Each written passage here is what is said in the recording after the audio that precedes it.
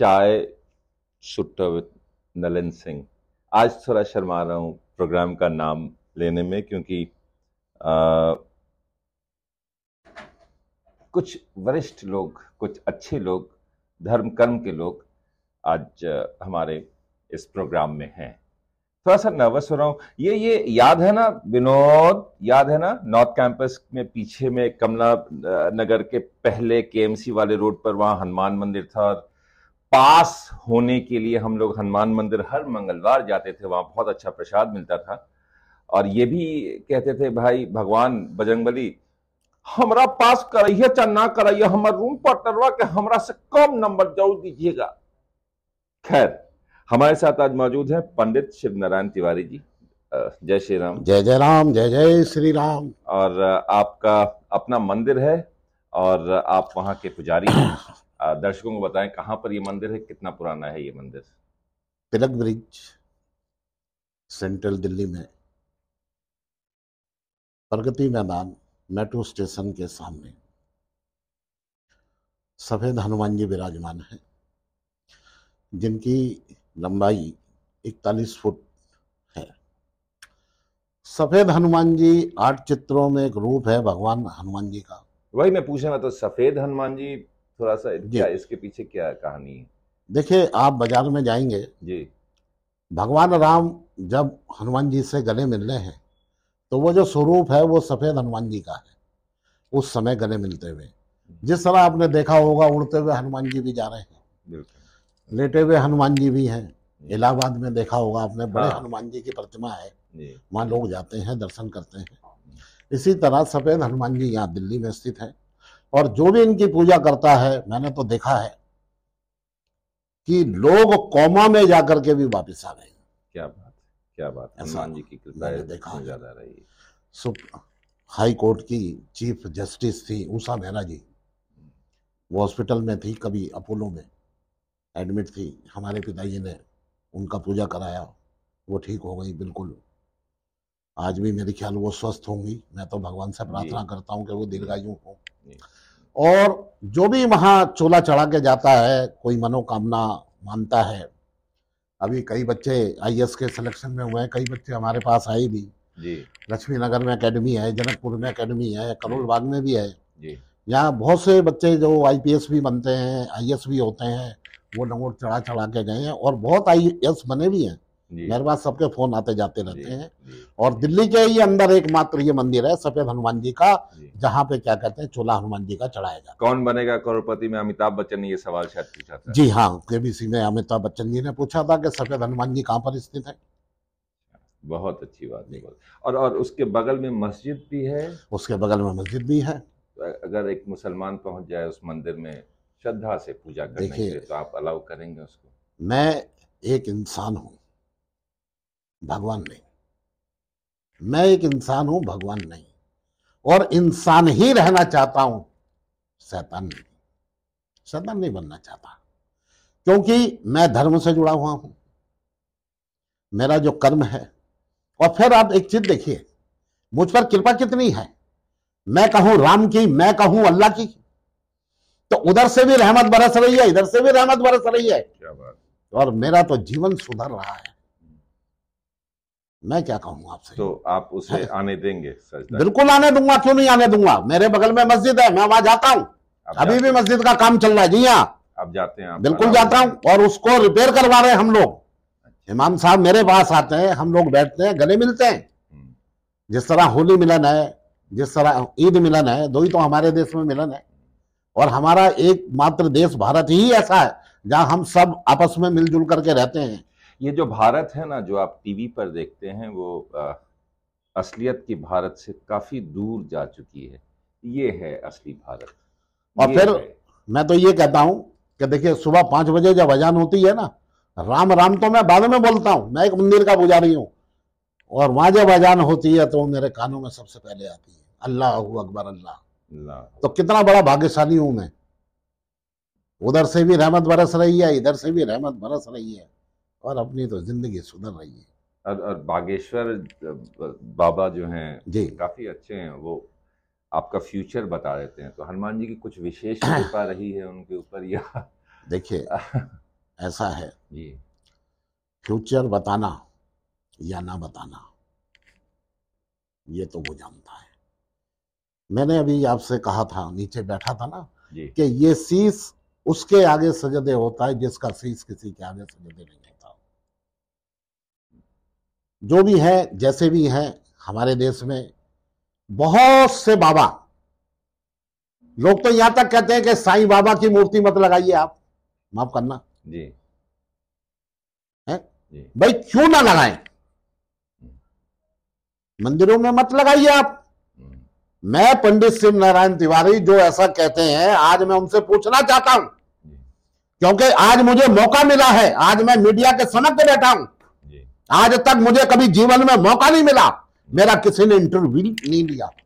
आज मेरा सौभाग्य है, मेरा भाग्य है, हनुमान जी महाराज की कृपा है कि आज मैं इंटरव्यू देने के लिए आपके समक्ष बैठा हुआ हूं।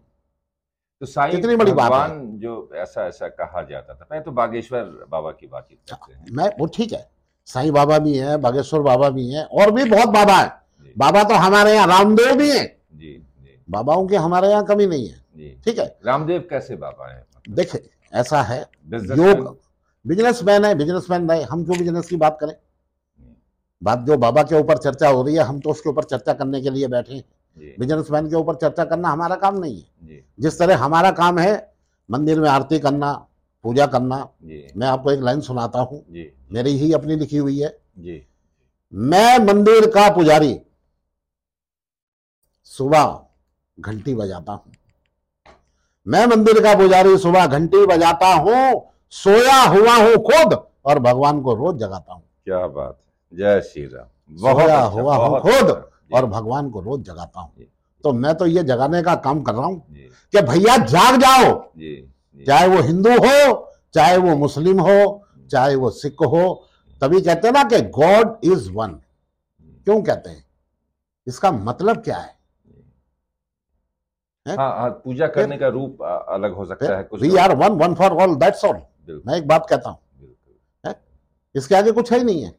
लेकिन हिंदू राष्ट्र तो चाहिए। देखिए, हिंदू राष्ट्र तो पहले से ही है। ये तो अब लोग देखिए पाकिस्तान हुआ मुस्लिम राष्ट्र है, सुनिए, पाकिस्तान हुआ, हमें पाकिस्तान तो बनाना नहीं है अपने देश को, माफ करना, ठीक है ना। हम ही तो कहते हैं कि हमारा जो देश है भाईचारे का देश है, और यहाँ जितनी जातियां हैं या जो लोग रह रहे हैं, और सभी धर्म के लोग रहते हैं हिंदुस्तान में, चाहे वो क्रिश्चियन है, चाहे वो पंजाबी है या हम लोग हैं, जो भी हैं, सब मिलजुल के रहते हैं। मगर कुछ ताकतें हैं, जो विदेशी ताकतें हैं, जिनको मैं कहता हूं, जो बाहर से फंडिंग देते हैं, पैसा देते हैं, वो चीज बंद होनी चाहिए। फंडिंग बिल्कुल नहीं होनी चाहिए। हिंदू राष्ट्र देखिए, ऐसा नहीं है कि माइनॉरिटीज नहीं एग्जिस्ट करते हैं, मुस्लिम राष्ट्र में भी हिंदूज हैं, तो हिंदू राष्ट्र क्यों नहीं है? अगर हिंदू बाहुल्य है देश, देखिए ऐसा है, अब ये हमारी सरकारें क्या कर रही हैं क्या नहीं कर रही, ये तो इनके ऊपर डिपेंड है। ठीक है, चाहे हम भी रहे, मैं भी कहता हूं कि हिंदू राष्ट्र बनना चाहिए, अच्छी बात है, बनना चाहिए। अब ये सरकार का काम है कि वो क्या कर रही है क्या नहीं कर रही, क्योंकि हम लोग सरकार तो है नहीं है, हम भी वैसे ही चलेंगे जैसे सरकार चलेगी। है, अब जैसे देखिए कर्नाटक में आई, हाँ, अभी मैं बात कर रहा हूँ, कृपा बजरंग दल को बजरंग बली से मिला दिया, तो जो भी है, मतलब कृपा भगवान की हो गई ना, तो ये कृपा ही है। मतलब बजरंग दल को बजरंग बली से नहीं मिलाना चाहिए। नहीं, अब ठीक है, जो भी है, वो भी बजरंग है, वो बजरंग बली है, अगर मिला दिया गया या जो भी है अच्छी बात है। मगर मैं तो ये कहता हूं कि भाई आप काम करिए। जैसे अब ये, अभी मैं कल एक आर्टिकल लिख रहा था, तो मुझे किसी ने कहा कि कांग्रेस पे कुछ आप लिखो। मैंने कहा अच्छा, तो मैंने वो लाइन लिखी कि हाथों में हाथ होगा, जी, अब कांग्रेस का साथ होगा। हाथों में जी हाथ होगा, जी, अब कांग्रेस का साथ होगा। जी, जी, कोई कहे ना कहे, हम कहते हैं कि अब देश का विकास होगा। क्या बात है, बहुत अच्छा लिखा आपने, बहुत अच्छा लिखा। कभी कभी आप, क्योंकि आप धार्मिक एक जुड़े हुए हैं, एक पंडित जी हैं, तो पॉलिटिकल व्यूज को व्यक्त करने में कभी ये नहीं लगता है कि कुछ देखिए डिफरेंसेस हो जाएगा? पॉलिटिकल मैं तो रहा हूँ, मैंने अभी आपको क्या कहा जी कि मैं तो अमर सिंह जी के साथ रहा हूँ, काफी जी टाइम मैंने जी बिताया है जी और मीडिया से भी जुड़ा रहा हूँ। जी 2003 से लेकर के 2015, 16, 17 तक की फुटेज आप निकालेंगे तो हर जगह मैं आपको दिखाई दूंगा, जी हर जगह हूं मैं। जी। तो पॉलिटिकल एक जो है ये एक अपना मुद्दा है। हाँ, मतलब डेमोक्रेसी जी एंजॉय कीजिए, हर ठीक है एक ना, आदमी का बस एक बस बस है। बस बस ये बस तो अच्छी बात है कि ये लोगों को हर कोई है। बस मैं तो सिर्फ ये चाहता हूं कि हमारा देश तरक्की करे, जी। यहाँ किसी का खून ना बहे। कोरोना के समय में मंदिर ने क्या रोल अपनाया था, किस तरीके से? देखिए मैं तो एक चीज जानता हूं, कोरोना के समय में ना तो हमारी क्या कहते हैं मुख्यमंत्री ने मदद करी और ना हमारी प्रधानमंत्री ने मदद करी। हमें कहीं से कुछ भी नहीं आया। हाँ इतना जरूर है कि प्रभु की कृपा से मेरे पास एक डॉग है, तो हमें ये लगा कि क्यों ना हम क्या कहते हैं एनजीओ खोल लें एक। मैंने, वो मेरा बेटा बैठा है, उसने, मेरी बेटी, मेरे दामाद, हमने एक डॉग के नाम पे एनजीओ खोला, उसका रजिस्ट्रेशन भी करवा रखा हमने। और उन डॉग को हम रात को खाना खिलाते थे, जाते थे, तो उनके जरिए क्या कहते हैं जो पैसा हमारे एनजीओ में आया, ये नहीं 10-20 हजार आया, कम से कम 6-7 लाख रुपए आया। उससे हमने जानवरों को भी खाना खिलाया और हमने अपना भी खाया। बहुत ये प्रभु की कृपा ये हुई है, प्रभु की कृपा। नहीं तो 2 साल तक मंदिर के अंदर में कोई नहीं आया। स्थिति क्या से क्या हो गई मैं बता नहीं सकता। अच्छा, आम आदमी पार्टी मस्जिदों को ग्रांट देती है, आप लोग को भी ग्रांट देती है क्या? देखिए मैं तो ये कहता हूं ठीक है, केजरीवाल अपना काम कर रहे हैं, प्रधानमंत्री जी अपना काम कर रहे नहीं, हैं। आती है या नहीं आती पैसा? नहीं कुछ नहीं आता। मैं तो, मेरा तो ये निवेदन है कि ठीक है, एक अगर वो मुख्यमंत्री होके सबको कुछ दे रहा है तो आप भी राजा राम होकर के कुछ ना कुछ दे दो ना भाई। नहीं तो केजरीवाल से क्यों नहीं मांगते, प्रधान मोदी जी से क्यों मांगते? देखिए हम तो उससे मांगेंगे जो प्रधान है। हम तो जब अयोध्या जाएंगे तो भगवान राम से मांगेंगे ना, हनुमान जी से थोड़ी मांगेंगे। अच्छा, तो केजरीवाल जी हनुमान जी हुए फिर?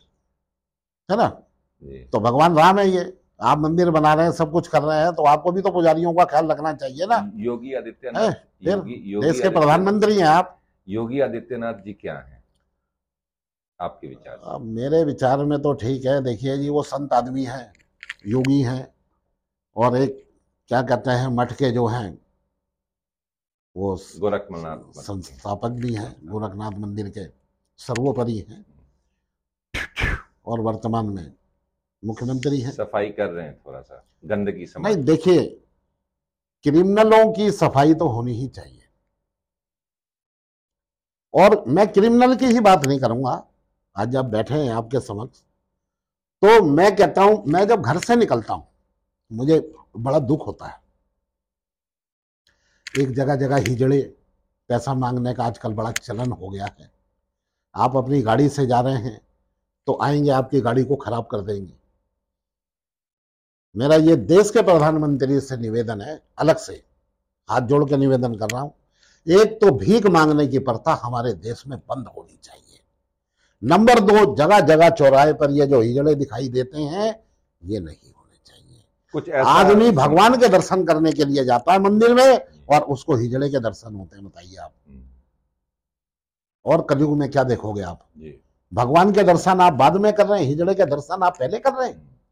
कुछ उनके लिए भी कुछ ऐसा व्यवस्था बना दिया जाए कि उनकी भी रोजी रोटी चलते रहे। बनानी चाहिए, बनानी चाहिए। मैं तो कह रहा हूं कोई इंडस्ट्री ही खोल दो, 15, 20, 50 किलोमीटर में ले जाके सबको वहां पे रखो ना, कि भाई आप ये काम करो, आप ये बनाओ, आप ये बनाओ, प्रोडक्शन अपना निकले, आगे जाए। मैं तो ये चाहता हूं, क्यों यहाँ भीख मांगे? छोटे छोटे बच्चे भीख मांग रहे हैं। मानवाधिकार बड़ी अच्छी अच्छी बातें करता है, और फिर आप क्या कहते हैं, किसी बच्चे को बोलोगे बेटा थोड़ा ये साफ कर दो टेबल, तो वो कहते हैं जी बाल मजदूरी करवा रहे हो आप। और वो जो रोड के ऊपर भीख मांग के खा रहे हैं वो अच्छी बात है? तो ये जो चलन है ये बंद होना चाहिए, और क्रिमिनल का सफाया होना चाहिए। क्रिमिनल हमारे देश में आज के टाइम में क्रिमिनल नहीं होने चाहिए। आज हमारा देश इतनी तरक्की कर रहा है, अरे मेहनत करो, सारी चीजें करो, आगे बढ़ो। तो योगी जी को अगर प्रधानमंत्री बना दिया जाए तो लगता है कि आपके समुदाय से एक आदमी निकला और देखिए, जो कि देश का ऐसा है, शायद समाधान कर सके। मैं ये तो नहीं कहता कि उनको प्रधानमंत्री बना दिया जाए, उन्हें क्यों बना दिया जाए, मेरा भी एक क्वेश्चन है। मैं तो कहता हूं कि नहीं बनाया जाए, मोदी जी को ही रहने दिया जाए। हाँ, मतलब दोनों बराबर ही मगर हाँ, विचार सबके अलग अलग हैं, ढंग सबके अलग अलग हैं। जैसे हमारे देश में क्रांतिकारी भी हुए, शहीद भगत सिंह हुए, बिस्मिल हुए हैं, तो इन लोगों ने भी क्या कहते हैं, देश के लिए, आजादी के लिए अपनी जान दिया। तो सबका जो है ना, काम करने का तरीका अलग है। योगी जी का काम करने का तरीका अलग है, मोदी जी का काम करने का तरीका अलग है। आज हम योगी जी को प्रधानमंत्री बना दें, कल हम अमित शाह जी को बना देंगे, परसों कोई कहेगा जी इसको बना दें। अयोध्या में राम मंदिर अब का निर्माण हो रहा है, मैं वहां गया भी था, अभी भी पीछे होकर के आया हूँ। खुश हैं आप? देखिए, ये तो बहुत अच्छी बात है और मैं तो खुश हुई ही। और मैं ये कहता हूं कि जो भी सनातनी है उनको भी खुश होना चाहिए। बड़ी गौरव की बात है कि जिस चीज को पिछले 500 सालों में हम नहीं बना पाए, आज मोदी जी के जरिए, योगी जी के जरिए, प्रभु की कृपा कह लीजिए आप, हो रही है, बरस रही है। तो वो मंदिर का आज निर्माण हो रहा है, कल वो पूरा भी हो जाएगा। तो ये बहुत अच्छी बात है, हम सनातनियों के लिए बहुत अच्छी बात है और होनी भी चाहिए। बाकी 2-3 और हैं, मथुरा वगैरह, वाराणसी, अब तो देखिए फिर लाल किला भी है, काशी का भी है। काशी भी आज जो है, पहले मैं जाता था, काशी भी गया हूँ, बड़ी गंदगी होती थी वहां, मगर आज नहीं है। आज चमक रहा है, जैसे हमारा हृदय साफ है, आज ऐसे काशी चमक रही है। तो केजरीवाल जी क्यों नहीं पैसा दे रहे हैं मंदिर में? कुछ सफाई, जैसे आपने कहा कि सामने भिखारी बैठते हैं, वहां पर किन्नर समाज रहता है, थोड़ी साफ सफाई हो जाती है, कुछ ग्रांट्स अगर दिया जाए। देखिए, आज की डेट में मंदिर बहुत इंपॉर्टेंट जगह बन चुका है, ठीक है। आदमी सब चीज से थक हार के मंदिर में आता है शांति प्राप्त करने के लिए, और वहां पर अगर साफ सफाई और हायर फैसिलिटीज ना हो पाए, या मंदिर के पास फंड्स ना हो, जैसे कोरोना में कहा, अगर आपके पास फंड्स रहता है तो जाहिर सी बात है, जैसे गुरुद्वारा में लोगों ने मास्क लगाया, ऑक्सीजन लगाया, तो वो भी आप शायद आगे करते। तो आपको नहीं लगता आने वाले दिनों में मंदिर को और थोड़ा पावरफुल बनाना चाहिए, कुछ और पावर्स सरकार को भी देने चाहिए, जैसे दूसरे धर्म में है? आप गुरुद्वारों को देख लीजिए, या आप इस्लाम के भी बहुत बहुत सारे मस्जिद हैं जो कि सोशल कार्य करते हैं, पढ़ाते हैं, उनकी अपनी मदरसाएं हैं। यहाँ पर दिल्ली में ऐसा कुछ थोड़ी मिसिंग लग रही है। देखिए क्या है कि इस बारे में ज्यादा ना कहते हुए, जैसे हमारा मंदिर है जी, इसका निर्माण करवाया लाला बिरबल दास साड़ी वालों ने। जी जी। अच्छा, इन्होंने निर्माण करवाया, किस साल में हुआ तो ये मेरे ख्याल 1936 या 37 के आसपास की बात है, और ज्यादा तो नहीं, मतलब 36 या 37 के आसपास। तो मंदिर का क्या है कि हमारे सनातनियों में क्या है, जैसे बड़े बड़े ट्रस्ट हैं, बड़े बड़े लाला लोग हैं, जैसे मेहंदीपुर बालाजी है जी, जैसे मथुरा है जी, यहाँ पे ट्रस्टियों ने बड़े बड़े मंदिर बना रखे हैं, उसकी देखभाल वो स्वयं करते हैं। तो हम केजरीवाल को नहीं बोल सकते अच्छा कि आप मंदिर को पैसा दो, आप हमें पैसा दीजिए। जैसे गुरुद्वारा है, गुरुद्वारा एक आदमी नहीं बना सकता, मस्जिद एक आदमी नहीं बना सकता, उस पर अपना नाम नहीं लिखा सकता, मगर जो हमारे ट्रस्टी है उन्होंने मंदिर बनाया है, उसका सारा खर्चा वो उठाते हैं, अपनी जेब से उठाते हैं, ट्रस्ट से उठाते हैं।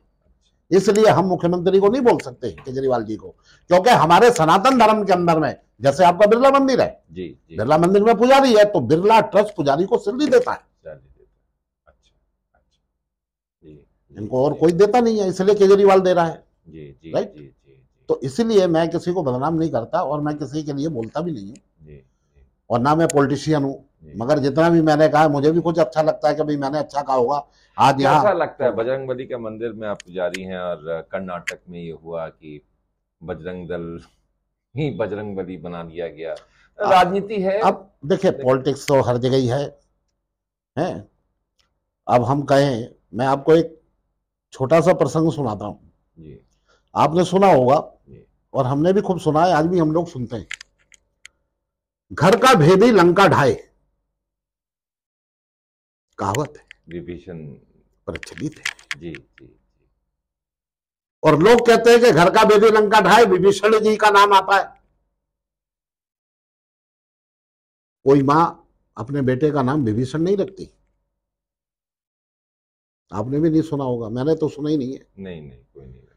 मगर जिन लोगों ने इस कहावत का प्रचलन किया, जी। कहा कि घर का बेदी लंका ढाए, मैं पंडित शिव नारायण तिवारी उनसे पूछना चाहता हूं कि वो नाम कैसे कलंकित हो गया विभीषण का, जो ये कहावत बनी कि घर का बेदी लंका ढाए, जबकि विभीषण जी को स्वयं भगवान राम ने राज्य तिलक करके लंका का राजा बनाया। तो जब स्वयं प्रभु ब्रह्म हैं, वो तो ब्रह्मांड के मालिक हैं, जब प्रभु ही तिलक करके उनको राजा बना रहे, तो नाम विभीषण का कलंकित कहां से हो गया? बिल्कुल सही बात। आप समाजवादी पार्टी के साथ जुड़े हुए थे, और अभी तो रामायण में कुछ कंट्रोवर्शियल चीज, दोहे वगैरह का कुछ डिबेट्स वगैरह फिर से स्टार्ट किया था। ऐसा कहा गया था कि जातिवाद, दोहा में कुछ जातिवाद। आप इससे अवगत हैं कि देखिए, मेरी एक लाइन है, हम क्या करने आए थे और क्या कर बैठे। हम क्या करने आए थे, क्या कर बैठे, अपने ही हाथों से अपने मंदिरों को तोड़ बैठे। अंदर भी एक दिल है हमारे, उसमें भी एक मंदिर है हमारे, हम उन्हीं मंदिरों को तोड़ बैठे। हमसे अच्छे तो वो परिंदे हैं जो हवा में उड़ते तो हैं, मगर जात पात की बात नहीं करते, किसी के धर्म की बात नहीं करते। कभी मस्जिदों की मुंडेर पर, कभी मंदिरों की गुंबद पर बैठकर वो बीट करते हैं, मगर जात पात की बात नहीं करते। हमसे तो अच्छे वो परिंदे हैं, हमसे तो अच्छे वो परिंदे हैं, और हम इंसान होके भी पता नहीं क्यों नहीं शर्मिंदे हैं। हमसे तो अच्छे वो परिंदे हैं। बहुत अच्छा। पंडित शिव नारायण तिवारी जी, मैं सच बता रहा हूँ, ये मेरा पहला ऐसा पॉडकास्ट है जिससे मैंने बहुत ज्ञान लिया है सर से, और कभी मैं एक्सपेक्ट नहीं कर रहा था कि एक मंदिर के पुजारी इतना अच्छा बोलेंगे, और हर विषय पर उन्होंने खुल के बोला, और ये लेखक भी हैं, और बहुत सारी बातें और करूंगा, लेकिन एक एपिसोड और मैं आपके बिजी स्केड्यूल से मैं चाहूँगा, जहाँ सिर्फ श्री राम जी और हनुमान जी के बारे में हम लोग बातचीत करेंगे। प्रोग्राम खत्म होने के पहले अगर कोई मंत्र है, दोहा है जो कि स्टूडेंट्स को अच्छा लगे, जैसे बजरंग बाण हो या कोई और चीज़ हो जो आप रिकमेंड करें, कि बहुत हमें मेंटल प्रेशर से बच्चों को करना पड़ता है। महामंत्र है हनुमान जी का, बहुत ही सुंदर है, और सबको आता है। हनुमान चालीसा पढ़ते हैं ये सब। हनुमान चालीसा। मनोजवम मारुति तुल्य वेगाम जितेंद्र बुद्धिमताम वरिष्ठाम वातात्मजं वानरोयूथ मुख्याम श्री राम दूताम शरणाम प्रपद्ये, श्री राम दूताम शरणाम प्रपद्ये। जय जय श्री राम, जय जय श्री राम। अगले बार एक बार और इनको हम एपिसोड में आमंत्रित करेंगे। ये एपिसोड आपको कैसा लगा पंडित जी से, और आप क्या सवाल पूछना चाहते हैं हमें ईमेल के जरिए जरूर बताइएगा। नमस्कार, धन्यवाद आपको। आपका भी बहुत बहुत धन्यवाद। Bye bye. ओह